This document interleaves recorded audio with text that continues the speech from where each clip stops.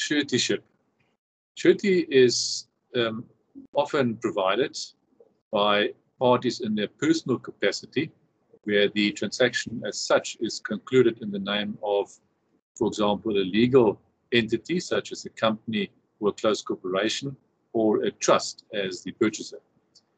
Reason being that if, for example, a company purchases the property, there might be concern as to whether there would be any recourse against that company if, for example, the company fails to perform in terms of the agreement. That company might be an empty shell, might not have any assets. So even if you have an agreement and you can enforce that agreement,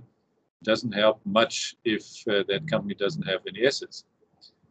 Private individuals representing companies, on the other hand, often have some assets in their name. So your chances of successfully enforcing the agreement are typically better if there's also personal liability that such representative of the company accepts, and that is done through a suretyship. So you would, for example, have a company buying a fixed property,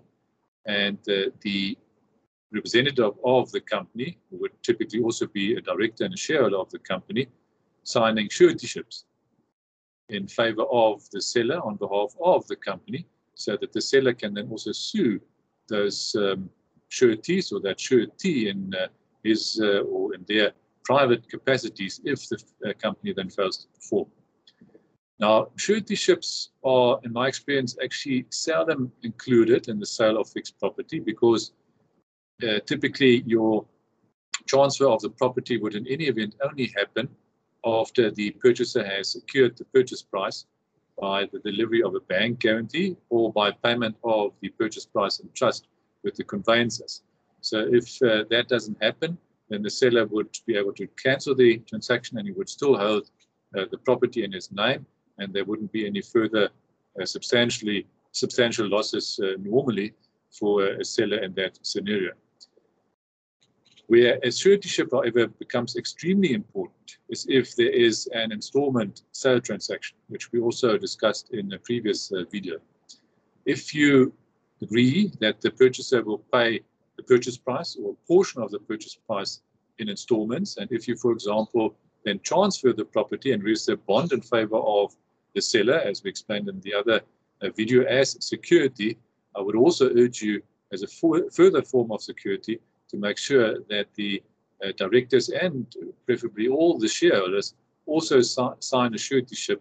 in favor of the seller, so that if the purchaser fails to perform, then at least the seller has the bond over the property that he can rely on, and also he can sue those